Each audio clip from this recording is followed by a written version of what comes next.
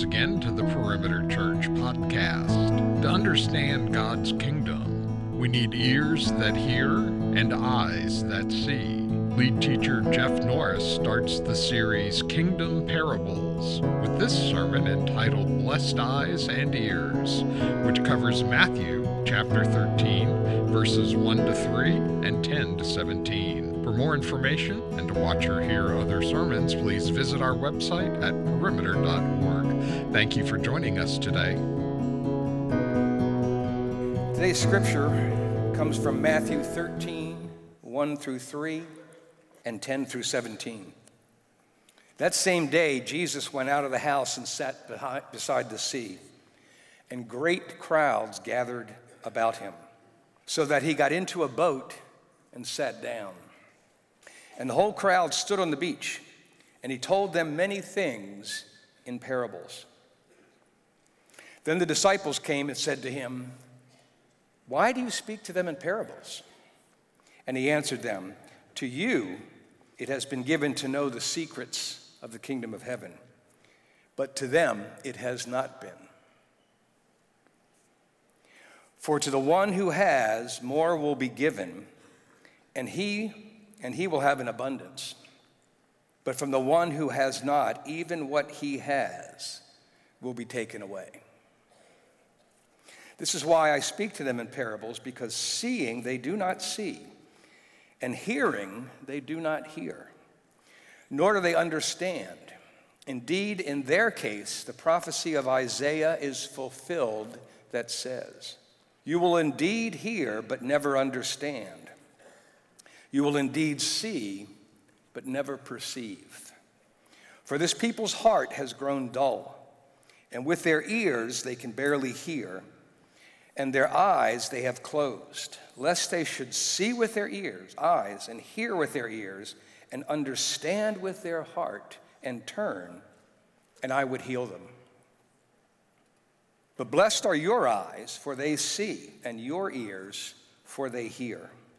For I truly say to you, many prophets and righteous people longed to see what you see, and did not see it, and to hear what you hear, and did not hear it.'"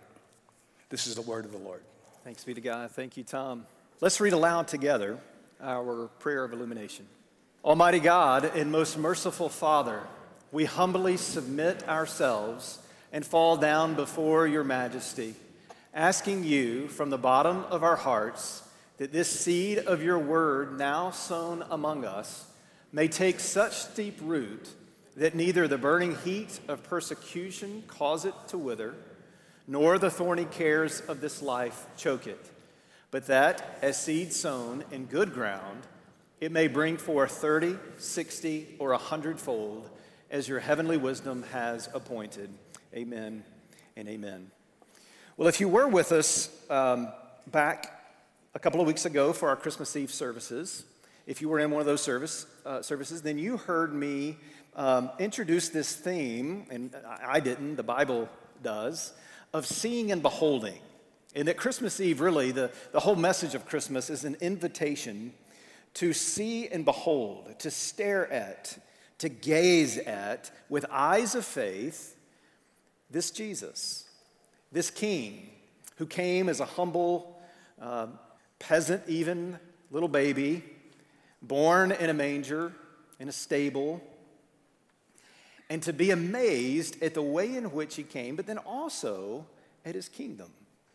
And so I want to continue that theme as we launch into a brief 4-week series and walk through some of the parables that are in Matthew chapter 13. But this week is introductory.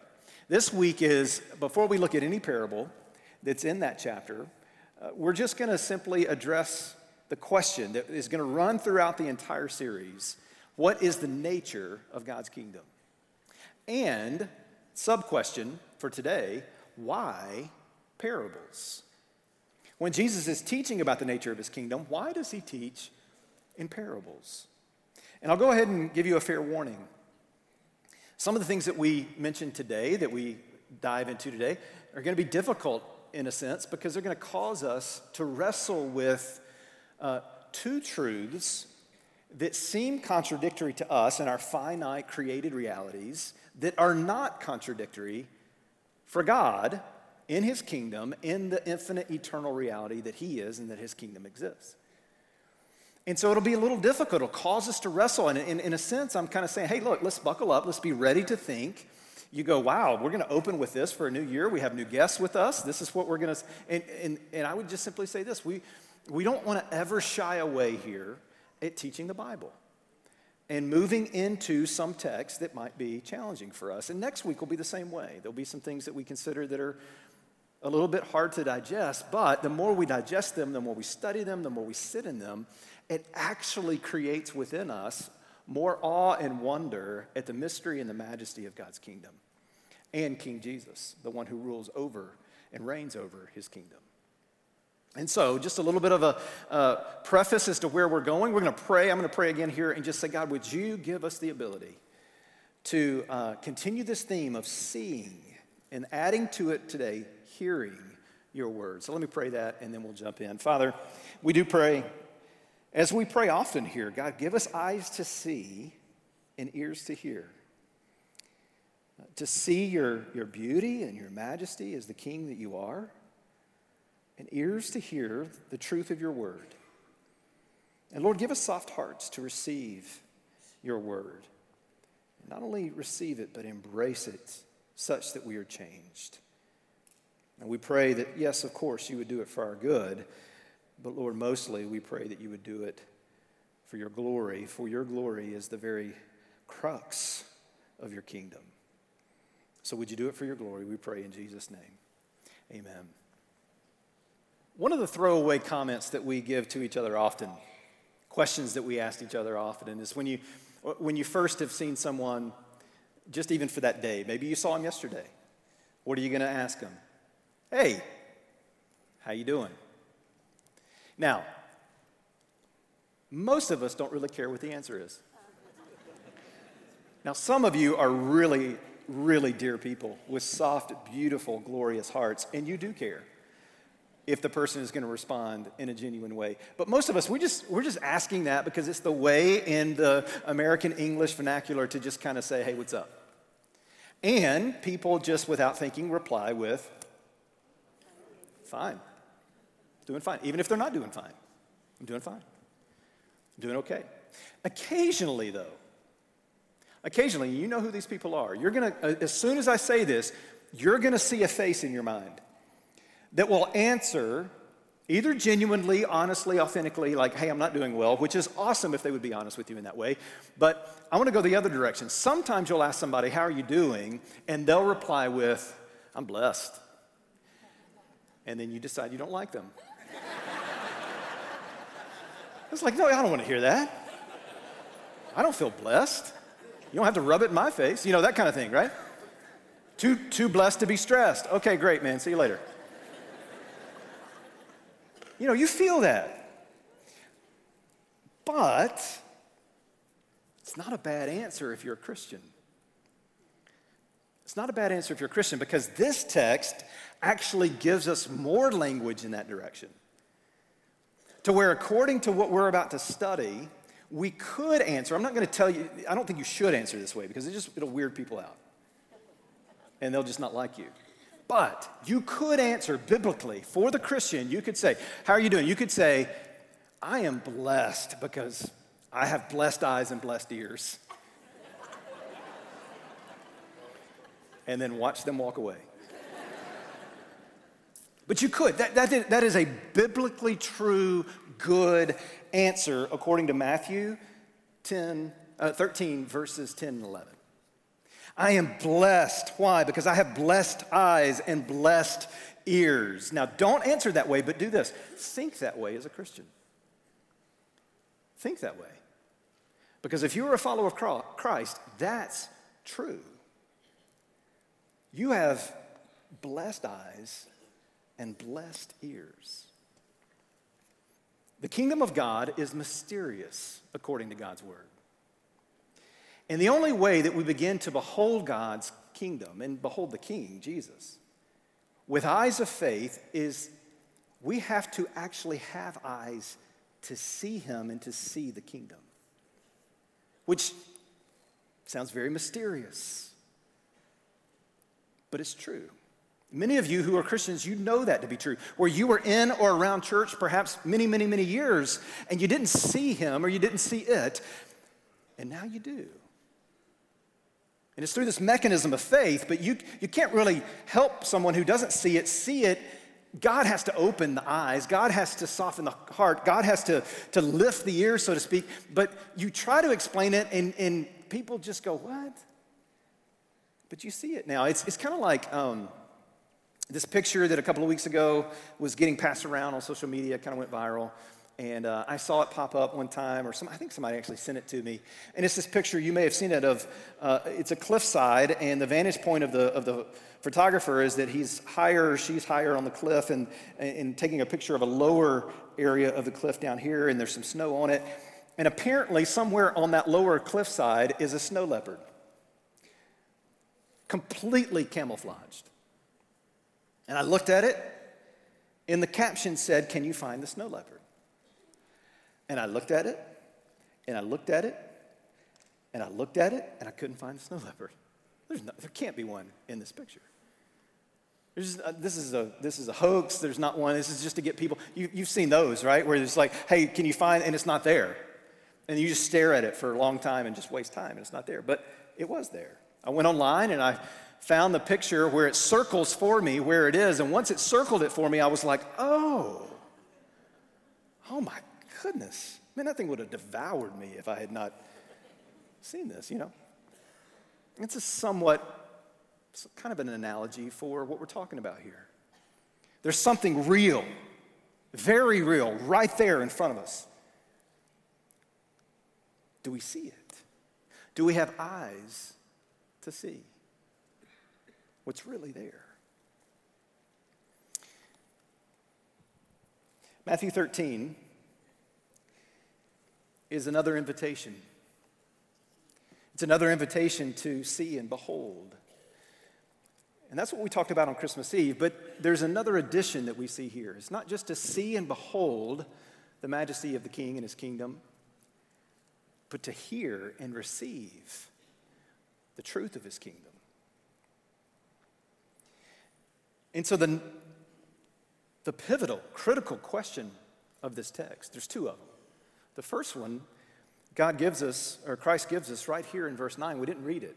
But after he's told the parable of the sower, he finishes it with this in verse 9. He just simply says this: he who has ears, let him hear. He who has ears, let him hear. Now, we're not going to study, in this series, we're not going to study the parable of the sower that you see there at the beginning of chapter 13. And we're not going to study a little bit later on the parable of the mustard seed and the leaven. Here's why. We taught both of those back in June. A little quick 2-week mini-series that Caleb and Ryan taught for us. And so if you want to dig into those particular parables, go back in our archives, easy to find on our app or on our website. You can hear their teaching on it. It's outstanding. And so for this series, we're going to hit other parts of Matthew chapter 13, other parables. But again, today, introductory. Why parables? Why would he teach this way? Well, there are 7 kingdom parables in this chapter. And we can assume, probably pretty safely, that these weren't certainly not the only parables about his kingdom that he taught. For whatever reason, Matthew, led by the Holy Spirit, wanted to capture these 7 as the ones who, perhaps for Matthew, and again, led by the Holy Spirit, thought this is the most clear representation of Jesus' teachings on the kingdom. So let's ask the question just to start with. I think where we have to start is, what is a parable? If Jesus taught in parables so very often, what is it? I'll still hear from Michael Green in his commentary and just give you a few thoughts. Parable is, it's the comparison of 2 subjects for the purpose of teaching and learning. So 2 subjects for the purpose of teaching and learning. A parable proceeds from the known to the unknown. It's typically an everyday story that has a spiritual meaning that is a little bit unanticipated, or a lot unanticipated. So Jesus, in his teaching of the parables, would often, if not always, start with something that was very common to his listeners. For example, this parable of the sower, right at the beginning of the chapter, he's using agricultural realities that they're immediately going to go, oh yeah, because it was an agrarian society, and so they're going to go, oh yes, of course. And then he brings in with it a bit of a twist and applies spiritual meaning to it that they didn't expect. And that spiritual meaning isn't abundantly clear. It provokes thought. If you're really wrestling with it, it causes you to sit with it, to try to figure out its meaning, to wade into it, and perhaps change your viewpoint because of the truth that is coming out in the parable. It's a masterful way of teaching. Another thing about parables that's important to know, for your own study, as you read parables in the Bible, as you read through the Gospels and encounter them, generally, not necessarily universally, there's a few exceptions, but very few. Most of the time in parables, there is one overarching salient point, just one. In other words, parables are not meant to be allegorical. They're not allegories to where it's like every little part has a spiritual meaning. It's a story to convey one overarching point to walk away with. And so that's important to remember. It's masterful teaching because naturally it does what stories do. It holds our attention. It causes us, like I said a minute ago, to see ourselves in the story and ponder and consider, to deal with the well-known and deal with that twist. What am I going to do with that? Is it true? Is this spiritual application true? And if it is, then it changes life as I know it. Jesus was the world's greatest master of telling short stories. We all know the power of a short story. We tell our kids short stories so that they can understand truths. Because if we just give them truths in matter-of-fact, direct ways, this is true, this is true, this is true, they're going to tune out. But if we wrap it in a story, they'll be glued. And that's not true of kids, that's true of all of us. We're naturally drawn into the power of a story.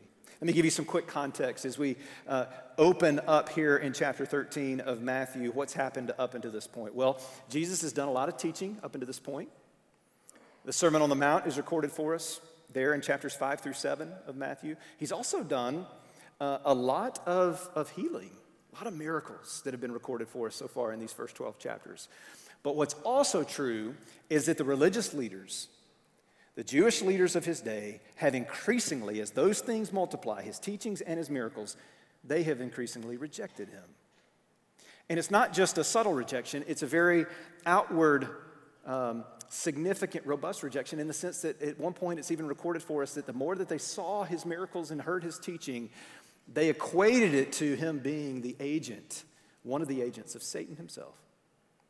So complete and utter rejection such that they would associate him with evil. So we see a turning point here at chapter 13, where up until this point, his teaching has been both in the countryside with the common person, so to speak, and it's been in the synagogue, in the places of the religious leaders. But here in chapter 13, he goes out, never to return again into the synagogue, as if to say, okay, you've rejected me. I'm going to go to the people who are willing to listen, who have eyes to see and ears to hear. Interestingly, this is just a side note that I just thought was fun. If you'll notice the way the chapter begins, it says, that same day Jesus went out of the house. We don't know what house that was. And he sat beside the sea. Here's one little side note that's just important to remember. When the Bible says sea, when the New Testament writers say sea, they're just talking about large body of water. May or may not necessarily be salt water. This is the Sea of Galilee. The Sea of Galilee is a lake. It's fresh water. And so just so you kind of, for no other reason, just to have that context of this is a large body of water that is a lake. He goes out beside it. And it says this, and great crowds gathered about him so that he got into a boat. And this is the part that I thought was interesting, and sat down. I did some reading on this. This is kind of where sometimes my brain goes. Like, why would he sit down in the boat? We sat down in the boat, and one of the things that I read was because in that day and time, in that region, it was customary, especially in front of large crowds, to sit down and the audience to stand. So we're going to do that now. Y'all sit. No, I'm joking. I just thought that was interesting. I sit sometimes not because I think that I didn't even know that. I do it mostly because my back hurts. But an interesting thing. But the point is what we get at the beginning of chapter 13 is that he's left out to go to the countryside where the throngs of people are still very interested in what he's saying. Now, the Pharisees and the Sadducees and the scribes are coming along with him to judge him.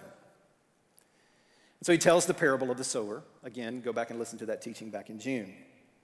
And then, here's the second key issue, key question of the text.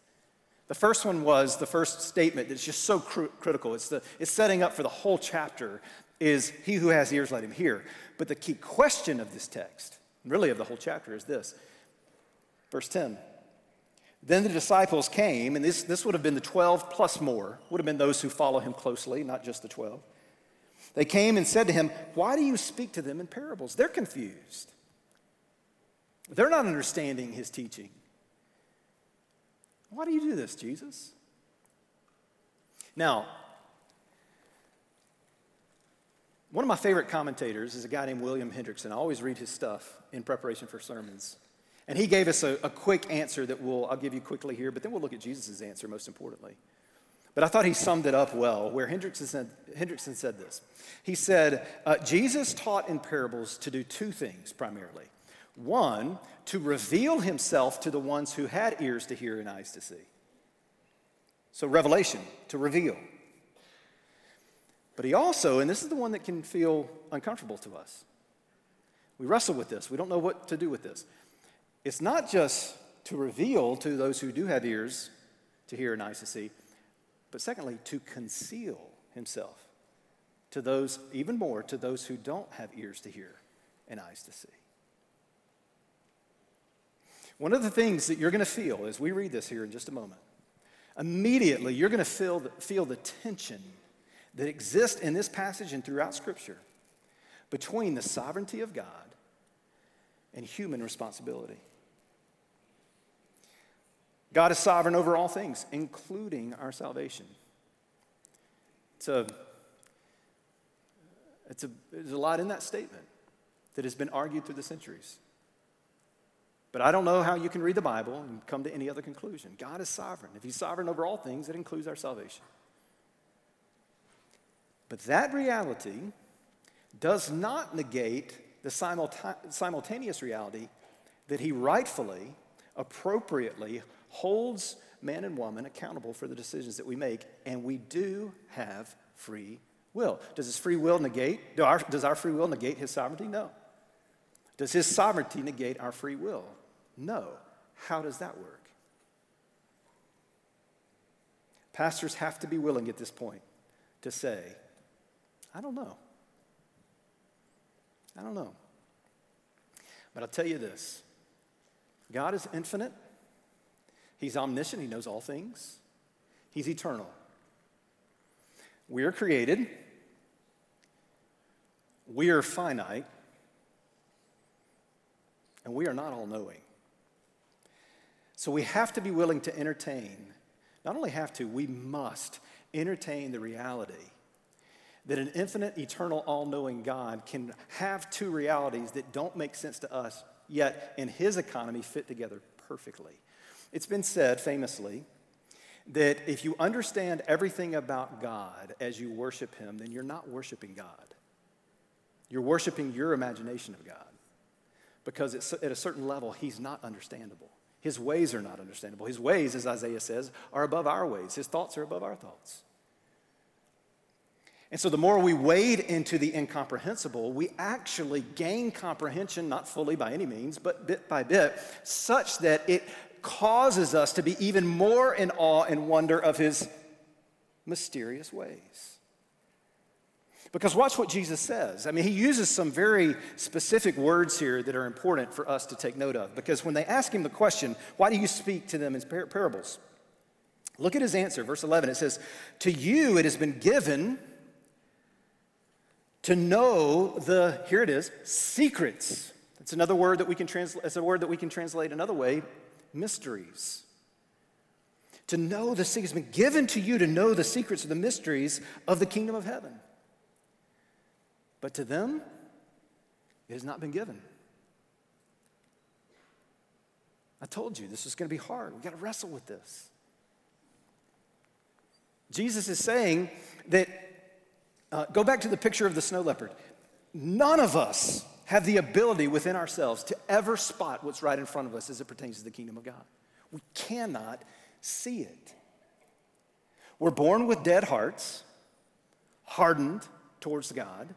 We don't have eyes of faith to see him and behold him in all of his glory. And we don't have ears to hear his word in such a way that we would receive it. We are incapable, completely incapable, as the scriptures teach. And so it is only by God's grace that we begin to see. It's given. This is what Jesus is saying here. To you, those who believe, to you it has been given what? It's been given the ability to know, saving knowledge, faith, to know the mysteries, the secrets of the kingdom of God, and to be okay with those mysteries such that you actually want to dive into them more, not run away from them. Because you've seen glimpses of the glory of Christ through eyes of faith, and you long for more. They're not reasons to disbelieve, they're actually reasons to believe more, because God is so big. Now, the part that we wrestle with, the part that we struggle with deeply and wrestle with deeply, understandably, is the second part, where he says, okay, I can get that you've given me the secrets of the kingdom of heaven, but to them it has not been given. And then he goes on, verse 12, it says, for the one who has, more will be given, and he will have an abundance, but from the one who has not, even what he has will be taken away. And we go, wow, this is getting even more difficult. What's Jesus saying here? And at what point is this all the hardening of heart of God? Or are we hardening our own hearts? What's the answer? The answer is yes. The Bible teaches very clearly, time and time again, that God hardens the heart, but we also harden our own hearts. And so then the question becomes, do we harden our own hearts in unbelief and then God hardens our heart even more? Or does God harden the heart first and then as a result, obviously, our hearts are hardened? And the answer is yes. Biblically, yes, both. It's interesting, in this very same passage, Matthew, we're going to see it here in a minute, Matthew's going to approach it more from the standpoint of that we harden, humankind, different people will harden their hearts towards God, unbelief, and then God will therefore then harden their hearts all the more. But then Mark, in his account of this, tends to approach it completely opposite. That God is the one who hardens the heart, and then mankind hardens in response. These are difficult matters, but the point is this, it's all of grace. It's all of grace, so that when we begin to understand that we are completely incapable of ever perceiving or seeing anything about the King and his kingdom, but yet for the grace of God, then when our eyes are open, what do? We worship and rejoice all the more. The reality of the Christian should never, ever, ever be, meh. It should never be that when we consider that we see Jesus in all of his glory and all of his, and we're taking in more and more every day, and the reality of our eternity is that we will spend all of eternity mining the depths of the riches and the mysteries and the majesties of Jesus and his kingdom forever and ever and evermore. We cannot respond to that reality with, okay, when does he stop preaching and when do I get to go eat? No, we show up for worship because we go, grace that I see anything. None of us, this always begs the question, well, how can this be fair? And here's the answer to that question. We don't want God to be fair. Because if God were fair, not one person ever, other than Jesus himself, who walked the face of the earth, would see anything of the King and his kingdom. We would all be under the condemnation and the wrath of our sin. The fact that in his sovereign choice, he has opened eyes for millennia to see billions of people is a measure of his grace that we could never fathom, ever. And so we show up and we go, grace, grace, God's grace. Yes. So that's one side of the coin. But The other side of the coin that is equally true, that we can't understand, is this. We choose, in response to God, to believe. And this is, even there, you're going, how do we make sense of that? Didn't you just negate by saying that one thing we believe to choose? We choose to believe. You negated everything you just said about God's sovereignty? No. Because again, his ways are higher than our ways. Because what does he do here? What does he do? Watch what happens.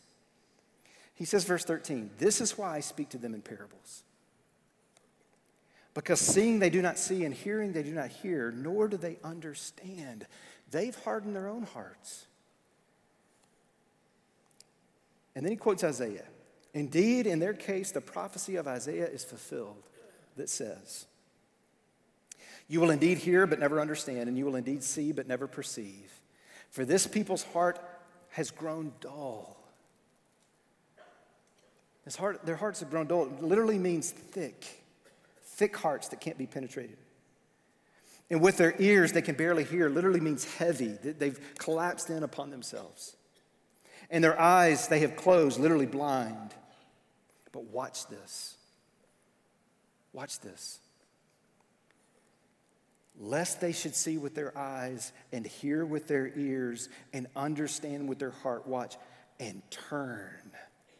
The responsibility of turning is actually upon us. God grants the grace, but we turn. And how do we make sense of that? It's all a work of God, yet there's human will in this. And we turn, and look what he says. This is his heart. The heart of God on display. And I would heal them. Don't miss this about your God. Don't miss this. Don't get caught up in the whole like, well, does he choose us or do we choose him? Don't get caught up in that. Know this. His desire, his bleeding desire, literally on the cross, his bleeding desire, that I would heal them if they would turn to me. That I would heal them, that I would soften and make thin, thick hearts, that I would lift up heavy ears, that I would open blind eyes. I would do it, and I would do it 1,000,000 times over. If they would turn to who? To Jesus. To turn to him. And he'll do it. He'll change you, and he'll turn you inside out, and he'll transform you from the inside out, and he'll give you a heart that's like his, soft, malleable, eyes to see like the King, ears to hear. He who has ears, let him hear. This is the teaching of the text. Verse 16 is the crescendo of the text. 15 is too, what I just read, but this is where we started, when I first started a few minutes ago. Look at verse 16. But blessed are your eyes, for they see, and your ears, for they hear. And then listen to this. This is profound. Truly, I say to you, many prophets and righteous people longed to see what you see and didn't see it, and to hear what you hear and did not hear it. Here's what he's saying. He's saying, look, you have blessed eyes, you have blessed ears, and for centuries upon centuries and generations upon generations in the past, prophets and people who believed the promise that there was one coming, they never saw what you have seen. They didn't get the great joy and the privilege of being on this side of the cross, on this side of the finished work of heaven, or the finished work of Jesus. They didn't know that his name was Jesus. They didn't know that he came to die. They didn't understand that all has been dealt with, that the penalty of sin has been placed upon him, and I no longer have to fear.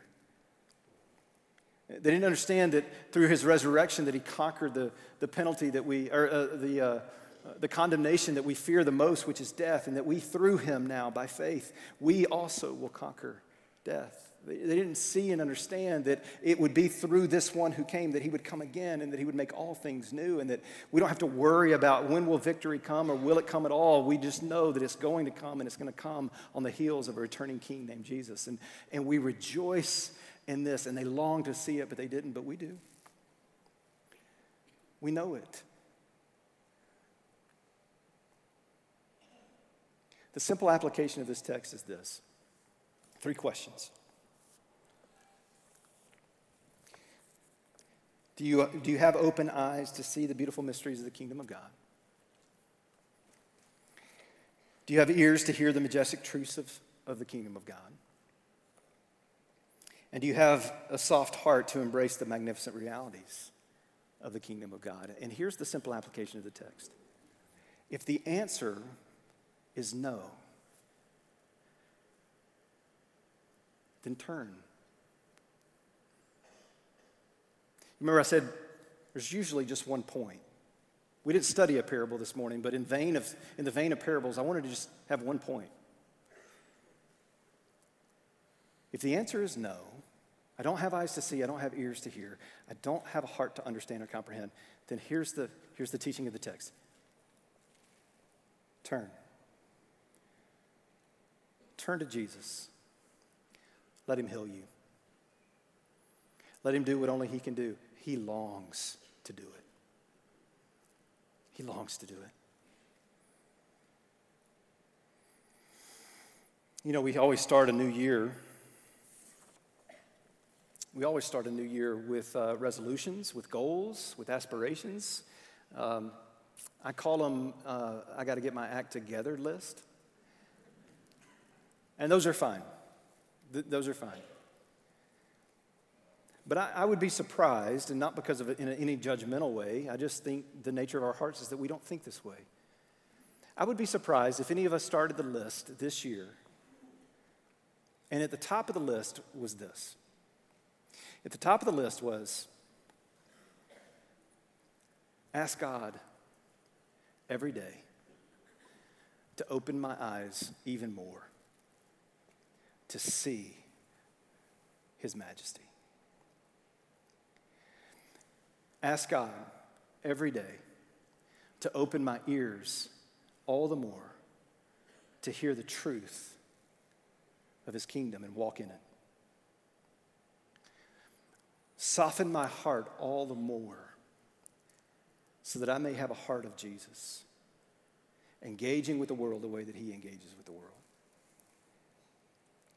I'm telling you this, it's the best New Year's resolution list you could ever come up with. Maybe for some of you, it's, I've never seen his majesty, so the prayer is not open my eyes all the more, it's open my eyes. Give me sight. Give me hearing. Give me your heart, oh God. Another thing is this. We can't see, it's incredibly difficult to see the majesty of Jesus and his kingdom if we're not studying his word. It's through his revealed word to us in the Bible. It's through that we actually develop better eyesight for the things of the kingdom. It's where we hear more clearly. It's where our hearts soften most readily. It's with God's people in this context, but it's every day in his word. And so devote yourself this year to studying God's word. Devote yourself to mining the depths and the riches of his truth. And pray every day, God, give me eyes to see and ears to hear. And if you don't know where to start, talk to us about it. We'd love to help you with that. Talk to people around you. Maybe there's somebody you know who has studied the Bible a lot more than you have, and just go to them and say, hey, would you help me understand this? And whoever, if you are the person that someone comes to and says, would you help me understand the Bible? Be willing to say at different parts that you don't know. That's okay. Don't feel like you have to come up with answers and make things up just so that you sound really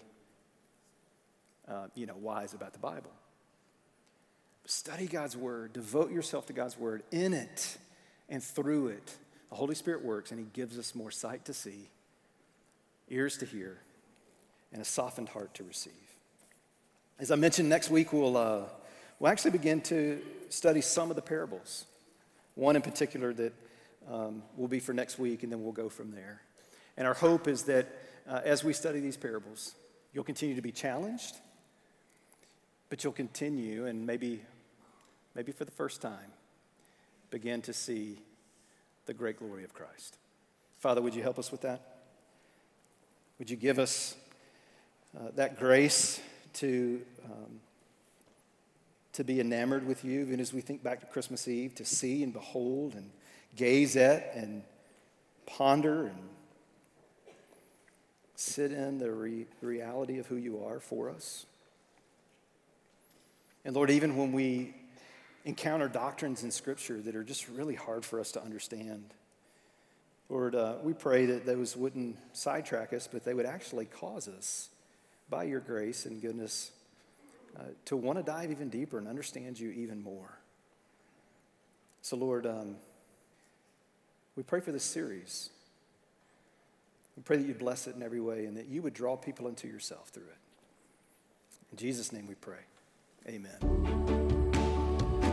You've been listening to the Perimeter Church Sermon Podcast. Perimeter Church is located at the corner of Highway 141 and Old Alabama Road in Johns Creek, Georgia. Please visit our website at www.perimeter.org for more information, to give us your feedback, and to find other sermons from our teaching team. Thanks for making this podcast a part of your day.